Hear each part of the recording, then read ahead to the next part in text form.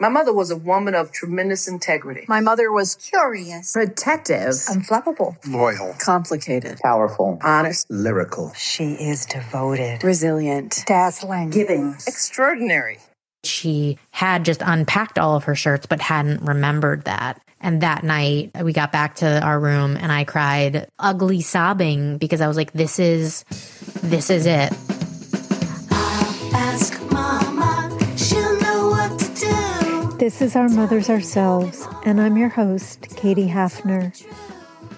Sarah Kuhn's mother, Lorraine, was a straight-up great mom. She also went through a terrible tragedy as a parent, and then when she was just 60, Lorraine was diagnosed with early-onset Alzheimer's. In July, she'll be 71. That's the age Lorraine's own mother was when she died of the same disease. Lorraine's daughter, Sarah, is in her 30s now, and she's got 3 kids of her own. And she's in the same high-risk category for early-onset Alzheimer's as her mother and grandmother. Sarah's the founder of Juna, a nutrition and fitness app for moms who are expecting and moms who've moved beyond expectations to the real work of raising kids. She also hosts the Juna Women podcast. I talked to Sarah about her mother, about their wonderful relationship, and about their long goodbye. Sarah Kuhn, I would like to thank you so much for coming on to Our Mothers Ourselves to talk to me about your mom, Lorraine. Yes, thank you for having me. I'm excited to talk about her. You know, I've already warned the listeners there are happy moments to your story, very happy moments, but you're in the middle of something that's devastating. Yes. And before we get to what is clearly going to be just the hardest part to talk about, I'd like to ask you, if you had one word to describe your mother, what would that word be? Vivacious. That would be the word I would use to describe her. Mm-hmm. Which comes from the root of it is living.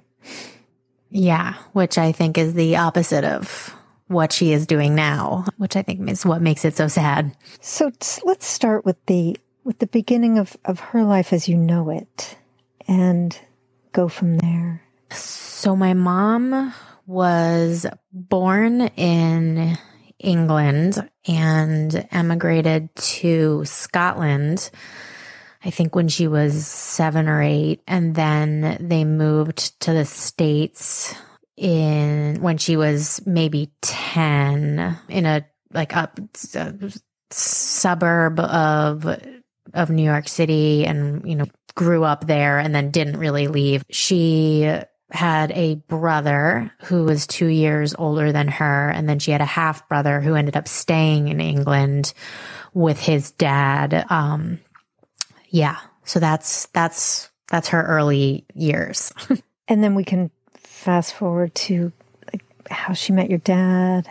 Yes. So my mom she must have been, I don't know, 18, 19, 20, and she got a job at my dad's law office as a secretary. And my dad was just very taken with what a vibrant, he always described her as she was just this incredibly nice, kind, always had this giant smile on her face. And he was really taken with her. He was married at the time in not a very happy marriage, but with 2 young children. And I hate, how that sounds, but, it was not a happy situation. And I think my mom brought him a little bit of happiness, and he ended up leaving his wife at the time and started a relationship with my mom. So he and your mom fell in love with each other while he was married, and he left his wife for your mom? Yes. Did he have kids from that marriage? He did. He had two sons who were 2 and 4, I think at the time. At the time that he had left them, they were 2 and 4. Mm-hmm. So that was a really hard thing for my dad, and I think my mom too. I think my mom had always she, like she had known Jason and Mitch since they were, 1 and 3 but she very much like viewed them as her children and didn't want children of her own. And I think like she always used to say to my dad, I'm like a little too selfish to have kids of my own. And my dad thought she was absolutely nuts. Cause as you'll hear, as I describe her character, that is the exact opposite of the way she is. And it's kind of funny because that's how I was too. And I always gave myself a little grace because I was like, I'm pretty sure my mom didn't want children either for a really long time. And so maybe this will change for me. Oh, wow. So that's tough.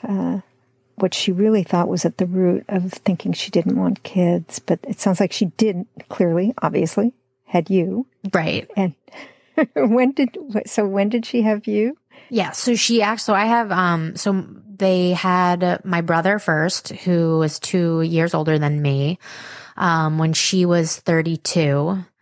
And they had me 2 years later when she was 34. And from what she says is she would have had more kids, but I very much was. She really changed her mind. She really changed her mind, but I was apparently very strong-willed as a kid, and I did not like her touching any other babies. I was very jealous, and she was like, "Yeah, you really, it made me nervous to think about bringing another kid into the world because you didn't want to share me." Oh, which wow. tracks. So, how soon after she married your dad did he talk her into this thing that she wasn't even herself convinced of?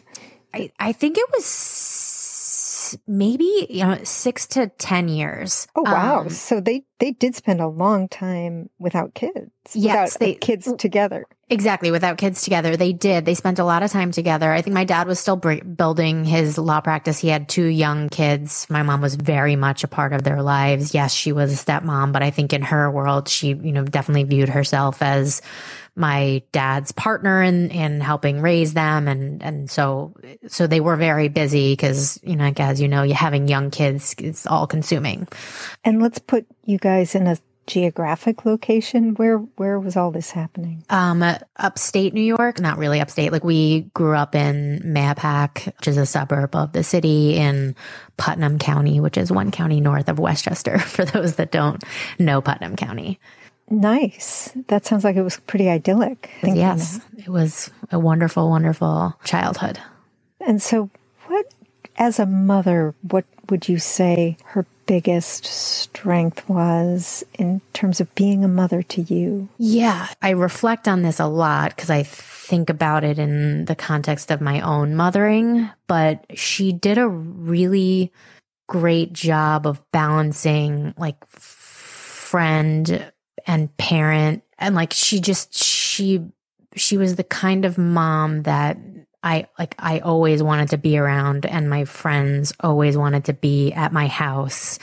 And she did a really good job of setting boundaries, like where she was the parent. I had friends that like their mom would smoke cigarettes with them. And I also had friends that their moms just like offered terrible advice, very one-sided. Like the parent was only looking at it from their own child's perspective. And I feel like my mom always offered another version or another view, and which made me reflect on my own decisions and made me more well-rounded in how I made my choices. And I always just really appreciated that. Do you think that her mother had been a model for her? I don't know. I wish I knew more about her mother's relationship with her. My mother's mother died of, not of Alzheimer's, but of Alzheimer's complications when she was very young. I think she was 71. And so she missed as much as my mom is missing of my life, which is like, like I'm in my 30s, and my mom was probably 40 when her mom started, I feel talking to you like we're both watching a movie we've already seen, and I'm trying to forestall when the car crash comes. Mm-hmm. Tell me about the family history of Alzheimer's in your family. Yes. So my grandmother had Alzheimer's, was diagnosed. She died the year after my brother died. And it's like vivid in my memory because I still remember when my brother died, my grandpa came and visited us, and my mom, this is very typical of my mom, apologizing to him for inconveniencing him that her son had died. And she Hold was like, on a minute. So your brother died. Your older brother died. yes. Oh, I'm so sorry. So how old was he? What happened? He was 12 and I was 10. And he died in a like freak jet ski accident on the lake that we lived on. Oh my gosh. Yeah. So that's like when like that shaped a lot of the transition of like how my parents parented as well, and our relationship, because now I'm their youngest and their only child left in the house. But yeah, so like my grandpa comes in, to help and be supportive to his daughter, and she's apologizing to him because she knows how crazy his life has been, because my grandmother had progressed really far down the line. She didn't know who anyone was at that point. I think she was in a home, and it's just like that, but that was her nature. She was always thinking of other people and how she could be of help to other people. And did she know that she was at risk for getting Alzheimer's? Yes. Like we talked about it ad nauseum. Like and I think like when we would talk about it, we talked about it as if, of course, there will be a cure for this when like you hit that age. And, like it was definitely something that you could tell was on her mind, as it's on my mind all the time. And I think in her mind, she probably did backwards math all the time. But I think any type of like memory thing, she would get nervous. You could see she'd get in her head like, oh, is this finally happening? And I remember when it started to show up, I would say something, which is like not what you're supposed to do, but I'd be like, Mom, you and I had this conversation. We literally had this conversation last week. And that probably got in her head even more. But then I moved to Los Angeles to go to business school, and she, was in the process of selling her business, and which knowing now was the worst thing that she could have done, because that was at least keeping her sharp, because she was working every day. And the decline from when she stopped working in 6 months later was just so rapid. And also, like I wasn't there. I wasn't living near her. I was across the country, and I was in business school and, living my life too. Let's back up just a little bit. Tell me a couple of things I wanted to go over before we go further ahead. One is you said she had her own business. So after your dad sold the law firm? Yes. So after my mom was running his office for, 30 years. And after he sold his law firm, she was like partially retired for they moved down to Florida. And so she was retired for 2 or 3 years. And, I think maybe it was 3 years. And then I moved to Florida, and her and I both got our insurance brokerage licenses together. Let's do this mother-daughter thing together. Exactly. And so she got her insurance license and started a agency with 2 of her girlfriends. And so they were doing like homeowners insurance in Florida. And then they were selling that business. And that was right when her decline started to really increase. Can you explain the genetics to me? Yes. So there is the APOE gene you can get from, you can have 1 copy of it. You can have 2 copies of it. You can have no copies of it. She was diagnosed with early onset Alzheimer's, which is in most cases when you have 2 copies of the APOE gene. Just because you have these genes, it doesn't mean that this is inevitable for you. Like think thank God. But I think that's what we know now. That is not what my mom knew. It is not what I knew. And I think like I'm saying this out loud because I've had a tremendous amount of guilt, because when I think about how much research I've done in the last year, because I've been thinking about myself, I'm like, why didn't I do this 10 years ago when like my mom started to go in decline? But I have to remind myself that the information that we have accessible to us today is very different than what was accessible to us 10 years ago. But where does the guilt come from? I don't get that. It's very easy to blame yourself with anything. And so I'm like, if I had done this research 15 years ago and said, hey, Mom, you need to start doing high intensity exercise. You need to stop eating grains and gluten, and you need to focus on your sleep, and you need to, like, there's all of these things that you need to be able to do that can help stave off Alzheimer's. And I would have said, don't sell your business. You need to continue working, because keeping your brain active and like making sure that the neurons in your brain are continuously firing is so important. Like my husband says to me, like, you'll never stop working because you can't stop working, because this is important for your brain. But she had been tested, so she knew she was carrying the genes. No, right? She was not tested. I actually don't think that they were readily testing people the way that they test now for it. Mm-hmm.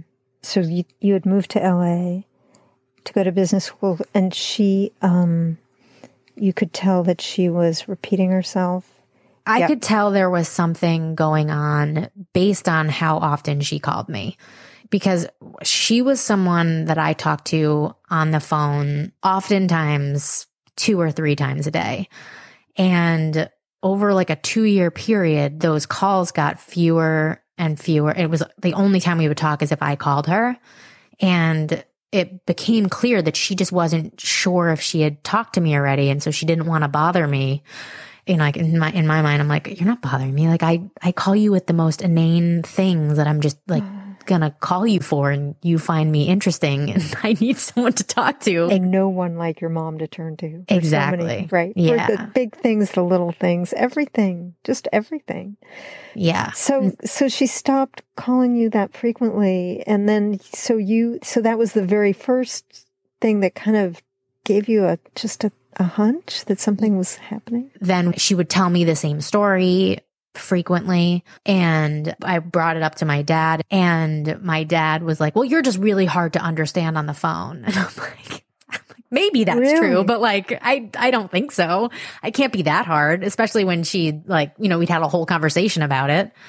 Okay. So then did she confide in you, or did she tell your dad too that she was worried about herself? Yes, I remember this conversation so vividly. Like I brought it up to her, and I was walking underneath the tunnel at UCLA, like right in Westwood. And like, I was just like, Mom, these are like, you need to be honest with yourself with where you're at. And like, and we need to start talking about it. But I actually don't remember if there was like a follow-up to that conversation. But I remember it being like, okay, we're acknowledging that you're not feeling like you're firing on all cylinders. And it was that summer that my now husband, and I went to Israel with my family and their Chabad. And we get to Israel. My mom unpacks her bag in the room that we're in. And like about an hour later, she like has kind of like a meltdown, because she's like, I've forgotten all of my shirts. I have no shirts. Like it was just this whole thing. And my dad, was like, what's going on? I've never seen her like this. Like and I like go into their bedroom, and I'm like, well, let's look at, and like it turned out that she had just unpacked all of her shirts, but hadn't remembered that. And I remember the look on my dad's face. And that night we all went out to dinner, and I remember getting like really drunk, because I was like, this is it. And I just was so sad, and I am not a crier. And I cried. We got back to our room, and I cried at my husband, and I say at my husband, not with my husband, because I literally was just ugly sobbing, because I was like, this is it. This is the decline for my mom. My mom, as we once knew her to be, this is no longer her. And how old was she? She had just turned 60. So young. Yeah, very, very, very young. I wasn't married yet, like this was, and I just remember at that point thinking about, okay, this is what it means for me. And I think at that point, when I look at my life now, I think I've already grieved the loss of my mom, but no, I didn't. I grieved the loss of my mom when I was 27 years old. And oh, so you started grieving that night when you were crying in Israel. Yes. Sounds like. Oh, geez, Louise. And your dad, what was... I think that was his first acceptance of this is happening. I cannot bury my head in the sand anymore. This is very clearly happening. And he ended up putting long-term insurance in place, long-term care insurance in place, because, we knew firsthand how expensive that gets. And then he took her to all of the right specialists, and, she was diagnosed with early mild cognitive impairment, which is essentially you're on your way to Alzheimer's. So then you got married and you started to have your own kids. And did your kids, did you take them to visit her? Yeah. So I got married, and I remember the day of my wedding, there was one thing that my mom was essentially responsible for, and that was getting my dogs to the hotel so that they could walk down the aisle. The whole day, she was so stressed out about it. And she kept having me write down exactly what to do. And I was just she couldn't understand or problem solve. And now looking back at it, I'm oh my God, this poor woman was so stressed about this. And I had a very different expectations of your role in my wedding. And I'm very sad that we can't have that either. So how old were you when you got married, and where did you get married? I got married in Palm Beach Gardens, which is where my parents live. And I was 29, about to be 30. Mm-hmm. And then 3 months later, I got pregnant, and it was an ectopic pregnancy, which it ruptured, and then I had emergency surgery and lost a tube. And when, when I was explaining this to my dad, and my mom is obviously there, there's just nothing, not even the registry that I was pregnant and I lost it, which is that, there's just nothing. When my dad, who's not used to dealing with these kinds of things, because this was always my mom's domain, was oh my gosh, I'm sorry. And but that was the level of support that I got from my parents, because this was just not the normal role for my dad. And now I will say the one blessing, if you want to call it that, is that my relationship with my dad is so different now, because he's had to assume role of mom and dad. Right. Mm-hmm. Exactly. Yeah. But yeah, so that had happened. And then, another year and a half of infertility and other kind of traumatic stuff. And the only person that I wanted to talk to about it was my mom. And she couldn't even understand, let alone, or she couldn't offer a lending, an ear or anything, let alone even comprehend what I was experiencing. And when you did yes, have your babies? So when I had my baby, my first baby, my parents came out and stayed with us for a week, and she's met 2 of the 3 of our kids. And, I have pictures of her holding my son, Luca, and, at the various stages, I think from 0 to 18 months. But the difference in her holding Luca when Luca was born to when Kylo was born, which was 2.5 years later, she didn't know who we were. I remember her visiting us in California, and my dad brought her nurse, because traveling without her was just there was no way he could do it. And my mom was getting very agitated by the noise in our house from a newborn and having a 2-year-old. And I remember just being so sad that this was her experience, because, there was no one in the world who loved kids and was the best grandma in the world to my brother's kids, like she would be horrified if she knew that this was how she was treating my kids. You know, she couldn't understand the noise, and like, you know, knowing what I know about Alzheimer's is like, that's a scary thing. Like, you just have no idea what's going on. And like, if you've been in the house with a 2-year-old and a newborn, it's loud. It's like a full on assault of the senses. And the last time that we were with my parents before my mom went into a home, I couldn't leave my kids around her because it had got, you know, it was just so agitating for her. So there you are in this horrible position of feeling like your kids could be unsafe with your own mother. Yeah. Oh, I'm so sorry. Yeah. I remember my mom in one of the discussions that we had about Alzheimer's, she was just like, this is not how I want to be remembered, because she knew how those memories, I guess, replace the good memories. And I was like, of course not. No way. We'll only remember the person that you were. And now I know what she meant, because it's been 7 years of new memories of someone that's not her. And, you know, those are the recent ones. And it's easy to not remember all of the good things. How do you hold on to the good memories? You know, my brothers and I will tell stories about my mom, and I have to bring up conversations, lessons that she had taught me, just even memory, like funny memories. Like, I'll probably tell the same story about my mom 100 times because it brings me a little bit of happiness. And especially now as I'm a parent and I like think about her parenting moments with me, or like messages she was trying to hammer home. Like, give me one example. Oh God, this isn't the best light on her. But now as a parent, I'm like, I get it. I had found, I was at a golf lesson and I had found change on the floor, and I picked it up and I was like, oh, I found 35 cents or whatever. And this kid, Adam Santarelli, still remember this, was like, that's mine. And I'm like, no, it wasn't. You had no idea. You didn't say you had lost change. I just like found it. And so he went and told the instructor that I stole money from him. And escalated very quickly. And my mom, when she came and picked us up, the instructor told her. And my mom obviously made me give it to him. And I was like, okay. And then she continued to like berate me for being a schnorrer, which my dad is, you know, Jewish, which is Yiddish for basically being a beggar child. I mean, I don't even know what the lesson she was trying to teach me was, but it was basically like, don't take from someone else, and I'm going to shame you into this.